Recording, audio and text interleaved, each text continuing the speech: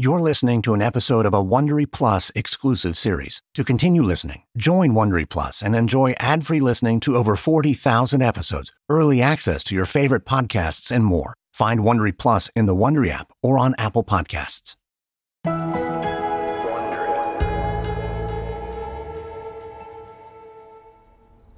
T-minus 30 seconds. Guidance is internal. It's 8:30 p.m. on December 21st, 2015, Cape Canaveral, Florida. 44-year-old Elon Musk stands on the NASA causeway, rain running down his forehead, waiting for liftoff of a rocket built by his company, SpaceX. Most of his team is watching on monitors in the control center, but Musk is determined to watch live. Adrenaline courses through his body. 10, 9, 8. SpaceX has successfully launched plenty of rockets in its 13-year history, but Musk has learned the hard way that anything can go wrong at any time. And this is no ordinary launch. We have liftoff of the Falcon 9. Musk breaks out into a big grin. It never gets old. He starts the timer on his phone for 2 minutes and 20 seconds. That's when the real test will begin. The primary phase of liftoff is fueled by a first-stage engine, which gets the rocket off the ground. After 2 minutes and 20 seconds, the first-stage engine will disengage and a second-stage engine will kick in, blasting the rocket into orbit. That's where Musk believes SpaceX will change the game. In the past, first-stage engines fell away from the rocket and crashed into the ocean, where they sank to the bottom, never to be seen again. It's like an airline needing a new plane for every flight, or a driver needing a new car for every road trip. If SpaceX can bring back a first-stage engine, space travel will suddenly become a whole lot cheaper, and mankind will be one step closer to sending humans to Mars. This is SpaceX's third attempt to make it happen, but Musk is feeling confident. So confident, he's live streaming the launch. As Falcon 9 blasts into the sky, a tail of fire trailing behind it, millions of eyes are watching. Musk looks up at the sky, squinting as the rain falls in his eyes. If all is going according to plan, the first-stage engine should have just flipped over, so it's flying tail-end first. 3 of its engines should have ignited, causing enough backburn to slow the rocket down as it falls toward Earth. Musk stumbles back. He wasn't expecting that. The force of the explosion reverberates through his chest. It feels like he's been punched. As he catches his breath, he shakes his head. I thought we had it this time. He looks into the sky, waiting to see a streak of fire and debris falling through the air. Mars feels farther away than ever.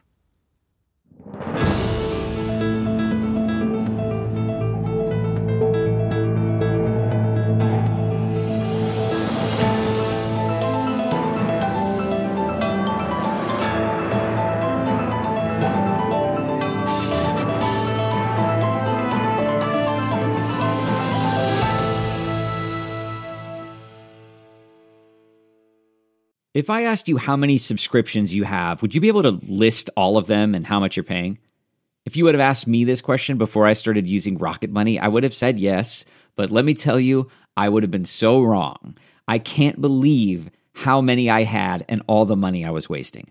Rocket Money is a personal finance app that finds and cancels your unwanted subscriptions, monitors your spending, and helps lower your bills. Rocket Money has over 5 million users and has helped save its members an average of $720 a year with over 500 million in canceled subscriptions. Stop wasting money on things you don't use. Cancel your unwanted subscriptions by going to rocketmoney.com/Wondery. That's rocketmoney.com/Wondery. rocketmoney.com/Wondery.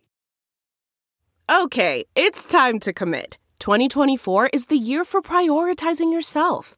Begin your new smile journey with Byte, and you could start seeing results in just 2 to 3 weeks.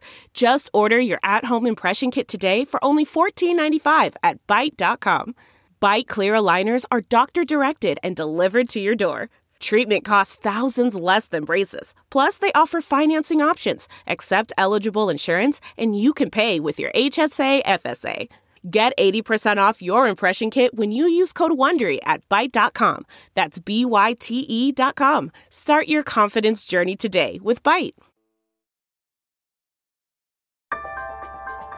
From Wondery, I'm Stephen Johnson, and this is American Innovations. And I'm David Brown, host of Business Wars. This month, we're doing something a little different. We've teamed up with another Wondery show, Business Wars, to bring you side-by-side series about the new age of space exploration. Since we first noticed a red dot among the stars, we've dreamed of one day visiting Mars. But while NASA sent men to the moon in the 1960s, the political will to send Americans to Mars never came together. It's been left up to dreamers, often working on their own, to bring the red planet within reach. This is their story. It's a story that's equal parts innovation and business. And our shows will be bringing you both. On American Innovations, we'll look at the scientific and technological puzzles we've had to solve to send humans to Mars. We'll be telling this story in 3 parts, from the 80s all the way up through the present day. And on Business Wars, we'll be presenting a 6-part series on the 2 corporate rivals at the forefront of this new galaxy quest. SpaceX, led by PayPal founder Elon Musk, and Blue Origin from Amazon founder Jeff Bezos. Strap yourselves in. This is the first episode of the American Innovation series, Mission to Mars, Seeing Red.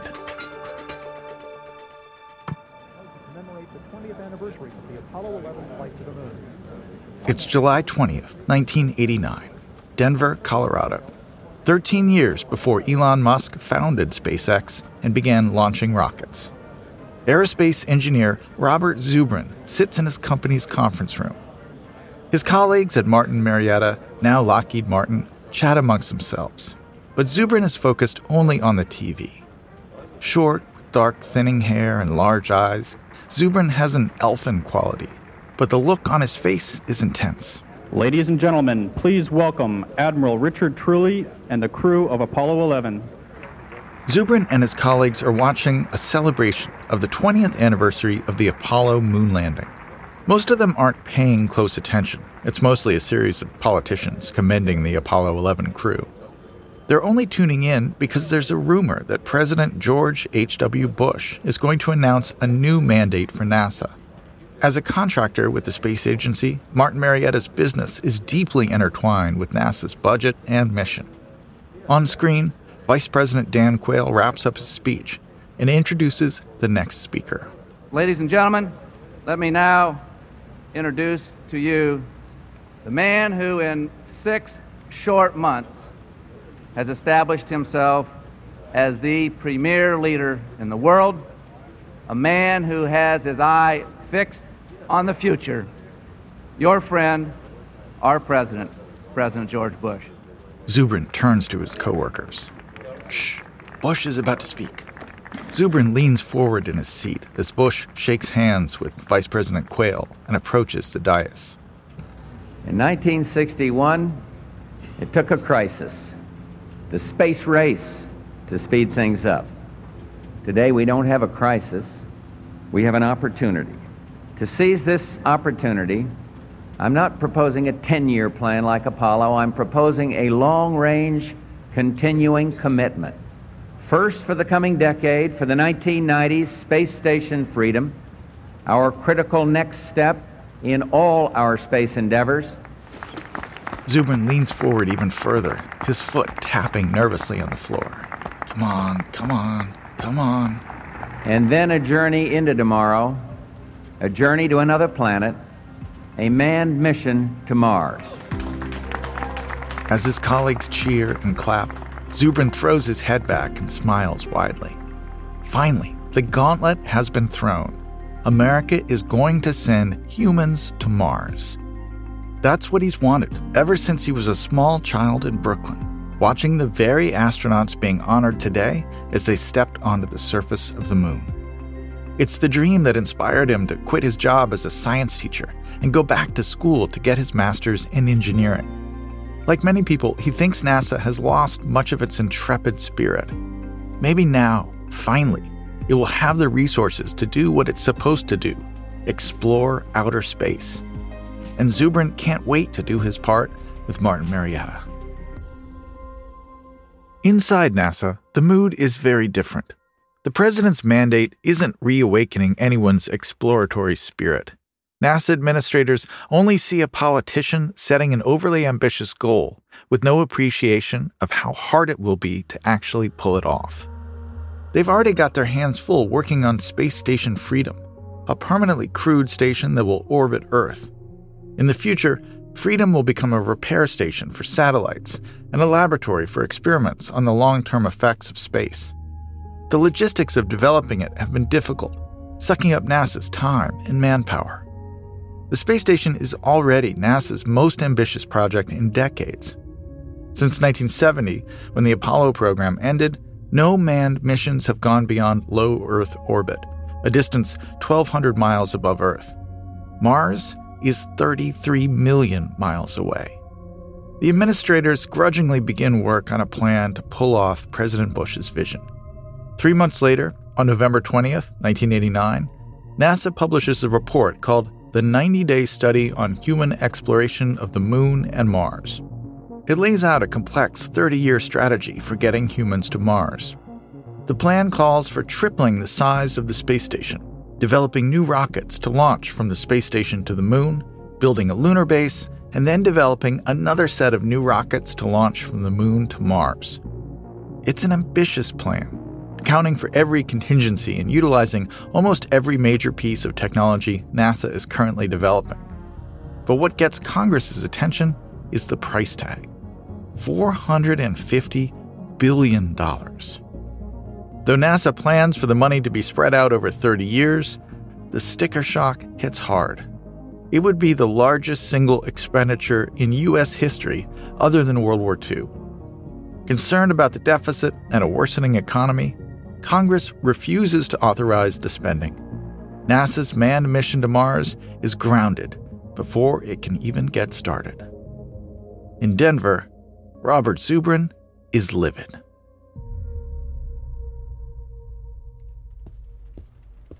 It's December 1989, Denver, Colorado. Zubrin is pacing his boss's office at Martin Marietta. Honestly, I don't know how they even call this a plan. This is like every single person at NASA fought for their pet technology, and then they just mashed it all together and called it a day. Robert Zubrin's boss is used to his tirades. He's learned to let Zubrin vent, because every once in a while, Zubrin rants and raves his way into a good idea. Look, Bob, I agree with you that the plan is problematic, but I think we have to assume the intentions were good. You know the saying, space is hard.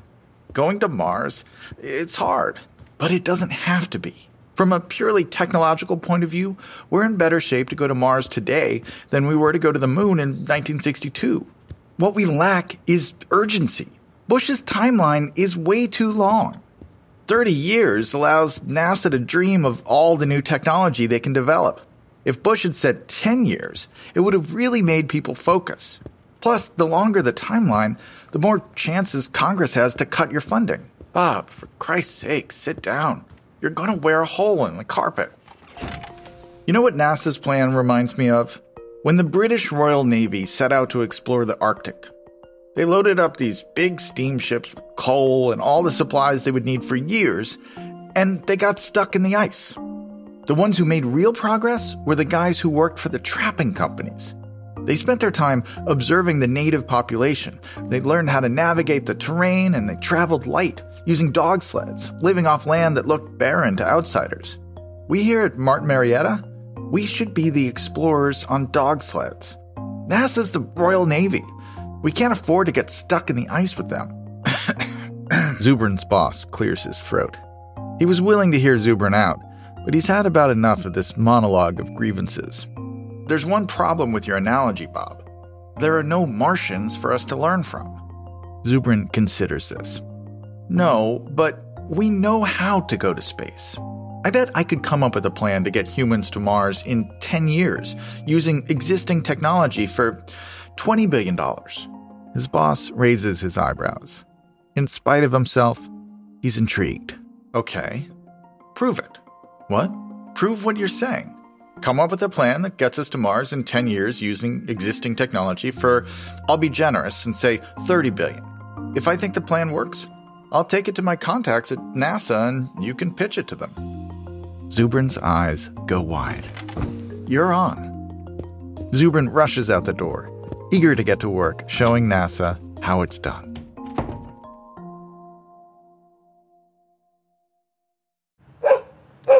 You hear that? Your dog knows. Spring is coming sooner than you think. But the warmer weather also means that fleas and ticks are coming back.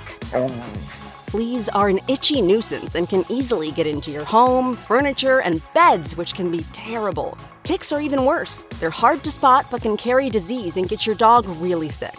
PetMeds pharmacists connect directly with your vet to save you time and deliver the best flea and tick products for your pet. PetMeds offers low prices on all flea and tick meds, including NexGard, Simparica, and more.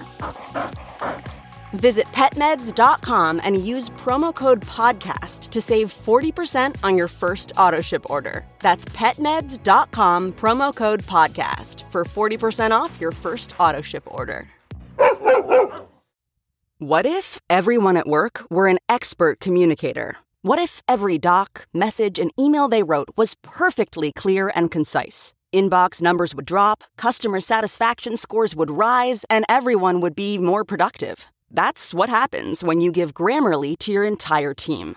Grammarly is a secure AI writing partner that understands your business and can transform it through better communication. Companies that use Grammarly save an average of 19 days per employee per year. That's because with Grammarly's AI, what used to take a few hours only takes a few clicks, like generating an instant first draft in your company voice or tailoring a message to your specific audience and goals. And Grammarly's personalized on-brand writing help is built in everywhere your team works, across 500,000 apps and websites. Plus, it's safe, secure, and already IT approved. Join 70,000 teams who trust Grammarly with their words and their data. Learn more at Grammarly.com. Grammarly. Easier said, done.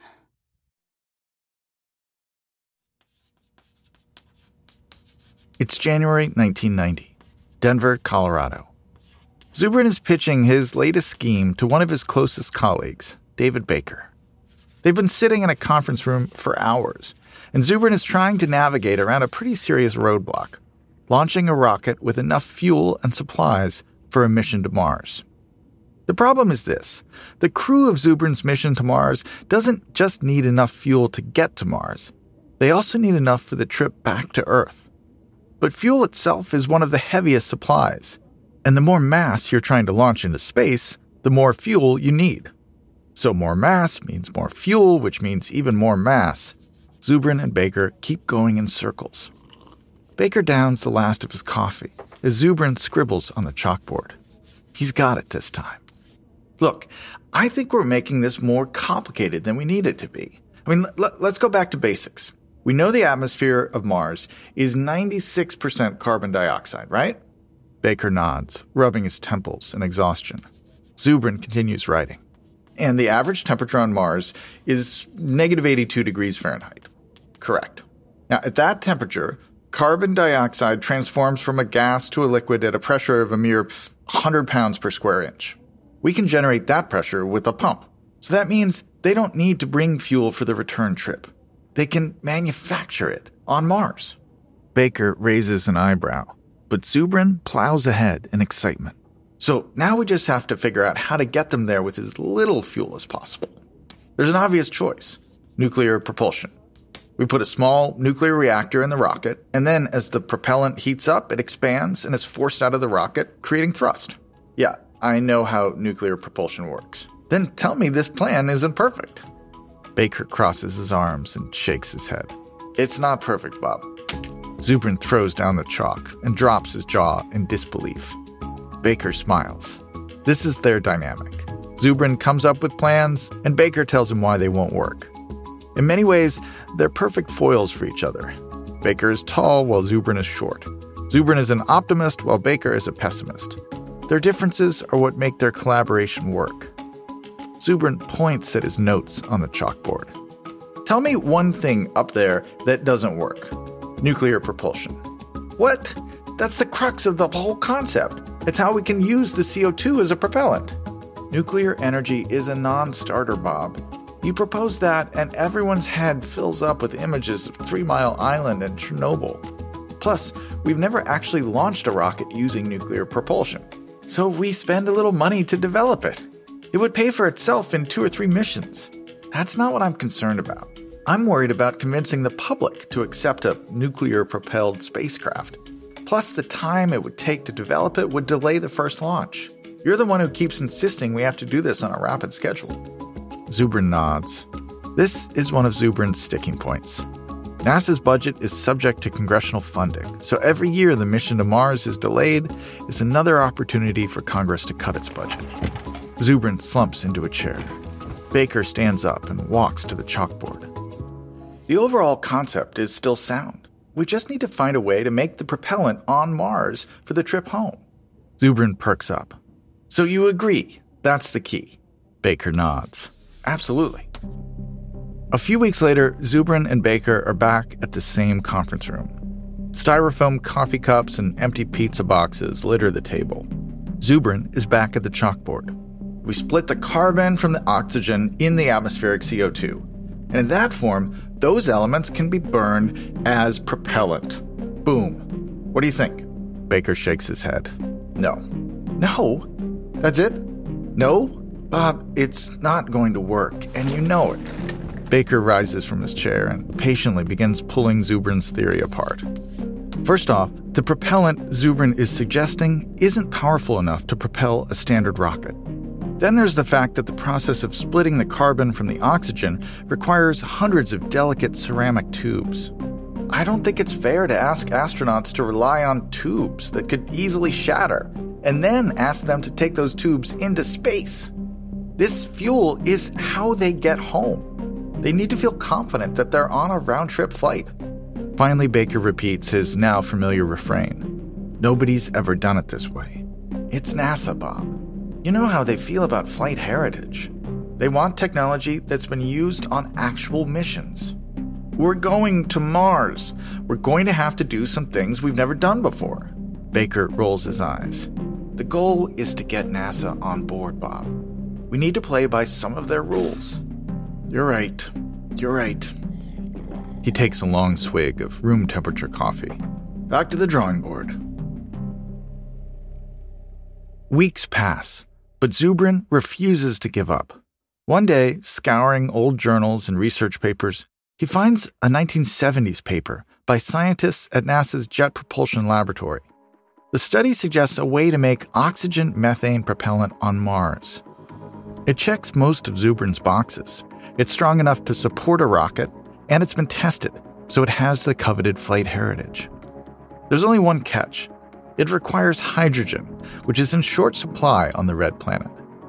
The JPL scientists had suggested mining the Martian permafrost, which contains frozen water, but there was no way to know in advance if mining the permafrost would work. This wouldn't be a guaranteed round trip. Still, the method sticks with Zubrin. It's so close to being perfect. If only they could bring hydrogen with them. There's plenty on Earth. Then it hits him. It's a white and chilly morning, March 1990, Denver, Colorado. David Baker pulls into his parking spot. It's been a string of late nights trying to crack the Mars problem, and today promises to be another long day. But before Baker's even out of his car, Zubrin comes running up to him. His eyes are glassy and his hair is a mess. Baker can tell Zubrin didn't sleep last night. Dave, we bring the hydrogen with us. Good morning to you too. We do what? We don't have to find everything on Mars. We can bring the hydrogen with us. The hydrogen we need is only 5% of the weight of the total propellant. I checked with our cryogenic experts. They say as long as we account for a 15% loss in transit, enough hydrogen will survive the trip to Mars. This is it. This is the perfect plan. Baker opens his mouth to point out why that won't work. It's a habit with Zubrin at this point. But then he closes his mouth. Zubrin is right. Zubrin watches him expectantly, his eyebrows climbing farther and farther up his forehead as he awaits Baker's verdict. It's the perfect plan, Bob. Zubrin lets out a relieved laugh. Baker pats him on the shoulder. Let's go over the entire mission again. Tweak anything that's wrong and pitch it to the team. Yes, but let's do it inside. It's freezing out here. A few weeks later, Zubrin and Baker are presenting their plan to a team of their co-workers at Martin Marietta. Their boss, at the head of the table, wears his usual scowl. This is it. If they can convince him that their plan works, he'll get them in to pitch NASA. Zubrin clears his throat, wipes sweat from his brow, and begins. He's rehearsed it dozens of times, and he talks quickly as he lays out the details of the plan that he and Baker have spent months perfecting. They call it Mars Direct, and it's ambitious. The idea is to go straight to Mars. No messing around with a space station or a lunar base. Phase 1 is unmanned. A rocket will travel to Mars with hydrogen, an automated chemical lab that can use the hydrogen to create propellant for the return trip, and an ERV, Earth Return Vehicle. A few months after Phase 1, once the lab is producing fuel, a crew of 4 astronauts will travel to Mars in a Mars Habitat Unit, or HAB. They'll land, live in the HAB for 18 months, and then use the ERV to head home. Zubrin's out of breath by the time he finishes his explanation. He takes a drink of water. Any questions at this point?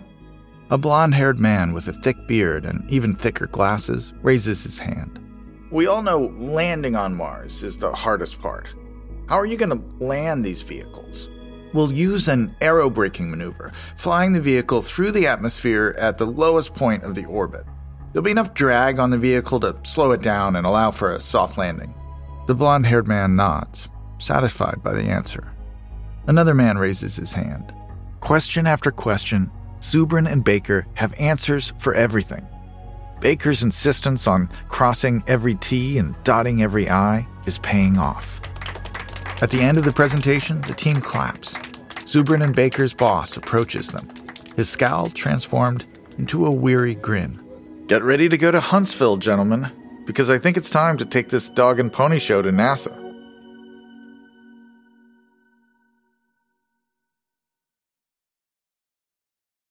So I'm a father of one. I gotta find a babysitter. I found Care.com and I was blown away. Through the platform, I was able to find local and experienced candidates along with their reviews and rates, which were way more affordable than I anticipated. Care.com really put me at ease knowing that they were all required to go through a background check. If you're like me and you need to find someone reliable for your childcare necessities, check out Care.com. Find the ideal sitters for your childcare needs.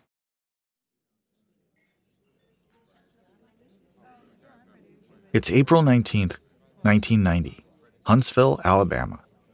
Tomorrow, Zubrin and Baker will pitch the Mars Direct plan to a group of administrators at the Marshall Space Flight Center. They've been practicing all afternoon, and now they're out for a quick dinner so they can turn in early before the biggest presentation of their careers. Zubrin waves his fork as he talks. A piece of steak hangs on for dear life. I can see it now. We finish our talk. It's gone perfectly. The lights come up. An old man stands up in the back, leaning on his cane, and says, "My dad didn't fly Mars missions that way, and neither did his daddy. Who are you to come in here and tell us how to fly Mars missions?" Yeah, it's gonna be a tough crowd. These NASA guys, they like to be the ones inventing things.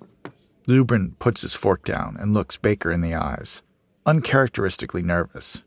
I just don't want to blow this. This is our shot to get to Mars. Baker nods. We'll practice one more time tonight, and we can wake up early and practice again in the morning. Yeah, all right. But Zubrin's fears turn out to be unwarranted. The next day, Zubrin and Baker present their plan. Their audience at Marshall does not boo. They clap, loudly. The scientists at Marshall are conservative, but they're conservative in a way that Mars Direct appeals to. They like that it's simple, that it uses rockets that have been used before, that it can be done now, that it's something that can actually happen. With Marshall behind the plan, Zubrin spends the next year pitching Mars Direct to various administrators within NASA. He continues to find allies, but then, little by little, his luck starts to run out. NASA administrators begin expressing skepticism. They think the program is too lean. that Zubrin and Baker are too optimistic about the amount of necessary supplies, and thus the total mass. Plus, Zubrin and Baker's plan eliminates the need for the space station, which makes the engineers working on the space station feel sidelined. After a few months of this, Zubrin is still bullish about their chances, but Baker is starting to have second thoughts. It's February 1991, Denver, Colorado. David Baker stands outside Zubrin's office door, gearing himself up to knock. He knows he's made the right decision, but that doesn't make what he's about to do any easier. Come in. Zubrin stands behind his desk, sifting through papers. He smiles when he sees Baker.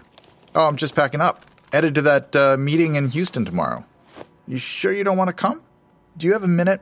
I want to talk to you about something. Zubrin pauses. He can tell Baker wants to talk about something serious. Sure. Have a seat. So, you know I really enjoyed designing Mars Direct with you and constructing the mission architecture. But recently, I just haven't felt like there's a place for me in the project. I'm sorry, Dave. I know I can get carried away in these meetings and, take over. Baker shakes his head. It's not that. Your energy, your passion, that's what the project needs now. The mission needs an evangelist, someone willing to do what it takes to convince the stodgiest NASA administrator. And that's you. But it's a two-man show. You're the one who fills in the gaps when I get too excited. Baker grimaces. This is the part he's nervous about. I'm not ready to bet my whole career on this. Zubrin smiles slightly. That feels like a dig. Still, he knows he'd never have made it this far without his intellectual sparring partner. Zubrin stands up and sticks out his hand. Best of luck to you. I mean that with all sincerity. You too. Finally, in June 1992, NASA brings Zubrin to the Johnson Space Center in Houston. No more pitching. Zubrin has the green light to fine-tune the plan with one of NASA's mission architects. He's one step closer to NASA adopting Mars Direct. It's October 1992, Houston, Texas. Dave Weaver, one of NASA's mission architects, stares at a diagram of the Mars Direct plan on a chalkboard, his hand on his chin. Zubrin watches, waiting for him to speak. I think the biggest problem is that you're overly optimistic. Zubrin chuckles. It's not the first time I've heard that, Mr. Weaver. Weaver ticks through a familiar list of concerns. They're going to need more supplies and more astronauts than Zubrin thinks, all of which adds up to more mass. Zubrin clenches his jaw, preparing his retort. He wishes Baker were there to chime in. And then, this is what I can't get over. You're completely dependent on the in-situ propellant. It's the linchpin of the entire mission. Right, but the manned mission won't launch until they get a signal that the necessary propellant has been manufactured on Mars.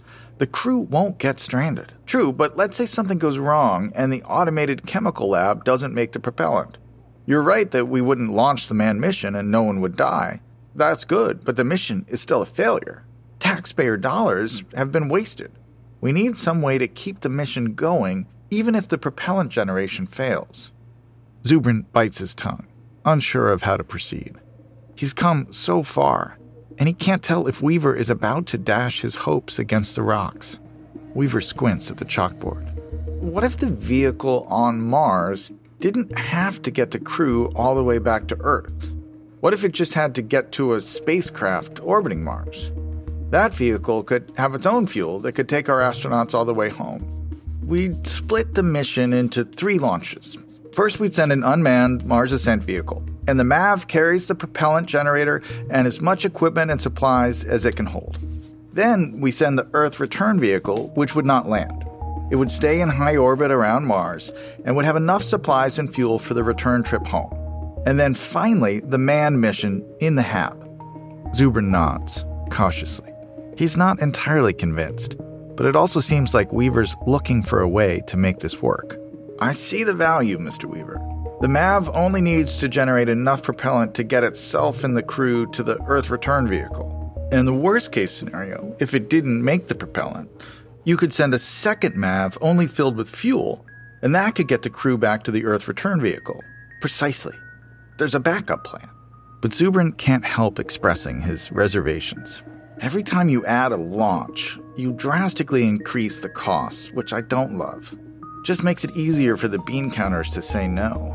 It's not as elegant as Mars Direct. It's a little more like Mars Indirect. Zubrin pauses. He's tired of being doubted at every turn, and every fiber of his being wants to prove Weaver wrong. But he also knows that if he takes the compromise, a dream he's had for decades might finally come true.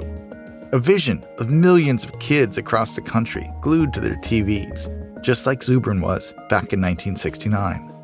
They're watching in amazement as American astronauts take their first tentative steps onto the surface of the red planet. Millions of kids inspired in a single moment to dream of even bolder missions. Zubrin smiles at Weaver. I don't love it, but I can live with it. Weaver claps his hands and grins. Then he begins packing up his things. It's fantastic. I think we've proven the point. Zubrin looks at Weaver in confusion.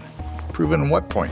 That it's possible to come up with a mission to Mars that's lean and efficient. We'll add it to the list of mission strategies. Zubrin's face falls. Watching Weaver quietly tuck papers into his briefcase, he realizes that all this time, NASA has never shared his sense of urgency. They're still working on a lengthy timetable, and all this has just been a bureaucratic exercise, a thought experiment to prove that there's another approach to the problem. As Weaver saunters out of the room, Zubrin knows that NASA is no closer to sending a manned mission to Mars than they were the day they presented their $450 billion albatross to Congress. Zubrin continues to consult with NASA for over a year, fine-tuning what he's now calling the Mars Indirect plan, hoping against hope that he can change their minds. His plan even makes the cover of Newsweek in 1994. But that's as close to Mars as Robert Zubrin ever gets. Mars Indirect never moves out of the planning phase. And yet, Zubrin did make one critical discovery that inched us ever so slightly closer to the surface of Mars. His realization that it was going to take a private business to lead the charge, and not NASA, inspired at least one ambitious young tech millionaire to enter the space race. But even for a millionaire, space is hard.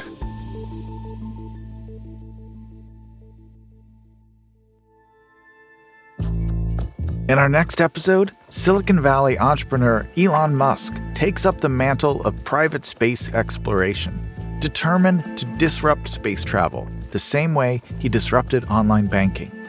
But Mars remains elusive, as even launching a simple rocket proves to be no easy task. If you like our show, please give us a 5-star rating and a review, and be sure to tell your friends. Subscribe on Apple Podcasts, Spotify, the Wondery app, or wherever you're listening right now. And to listen to episodes 1 week early, join Wondery Plus. In the episode notes, you'll find some links and offers from our sponsors. Please support them. Another way you can support the show is by filling out a small survey at Wondery.com/survey and tell us which business stories you'd like to hear. And a quick note about the recreations you've been hearing. In most cases, we can't know exactly what was said. Those scenes are dramatizations, but they're based on historical research. If you want to learn more about Mars Direct, we recommend The Case for Mars by Robert Zubrin with Richard Wagner. American Innovations is hosted by me, Stephen Johnson. For more information on my books about science and innovation and history, including my latest one, Enemy of All Mankind, you can visit my website, StephenBerlinJohnson.com, or follow me on Twitter at StephenBJohnson. Sound design on this episode is by Jason Freeman. This episode was written by Austin Rackless, with editing by Sam Dingman. Produced by Natalie Shisha. Executive produced by Jenny Lauer-Beckman, Marshall Louis, and Hernan Lopez for Wondery.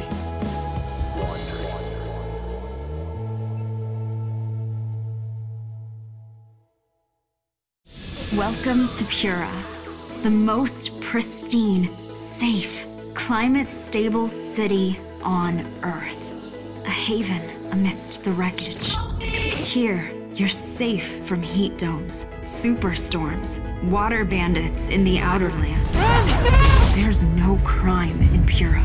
No murder, no suicide. And best of all, there's no cost to join us. In Pura, we promise to keep you safe. They killed her! You took everything! In a world that doesn't feel so safe anymore, we're waiting for you. Here, in Pura. The Last City is a new scripted audio drama from Wondery. Enjoy The Last City on the Wondery app or wherever you get your podcasts. You can binge all episodes of The Last City right now, ad-free on Wondery Plus. Get started with your free trial at Wondery.com/plus.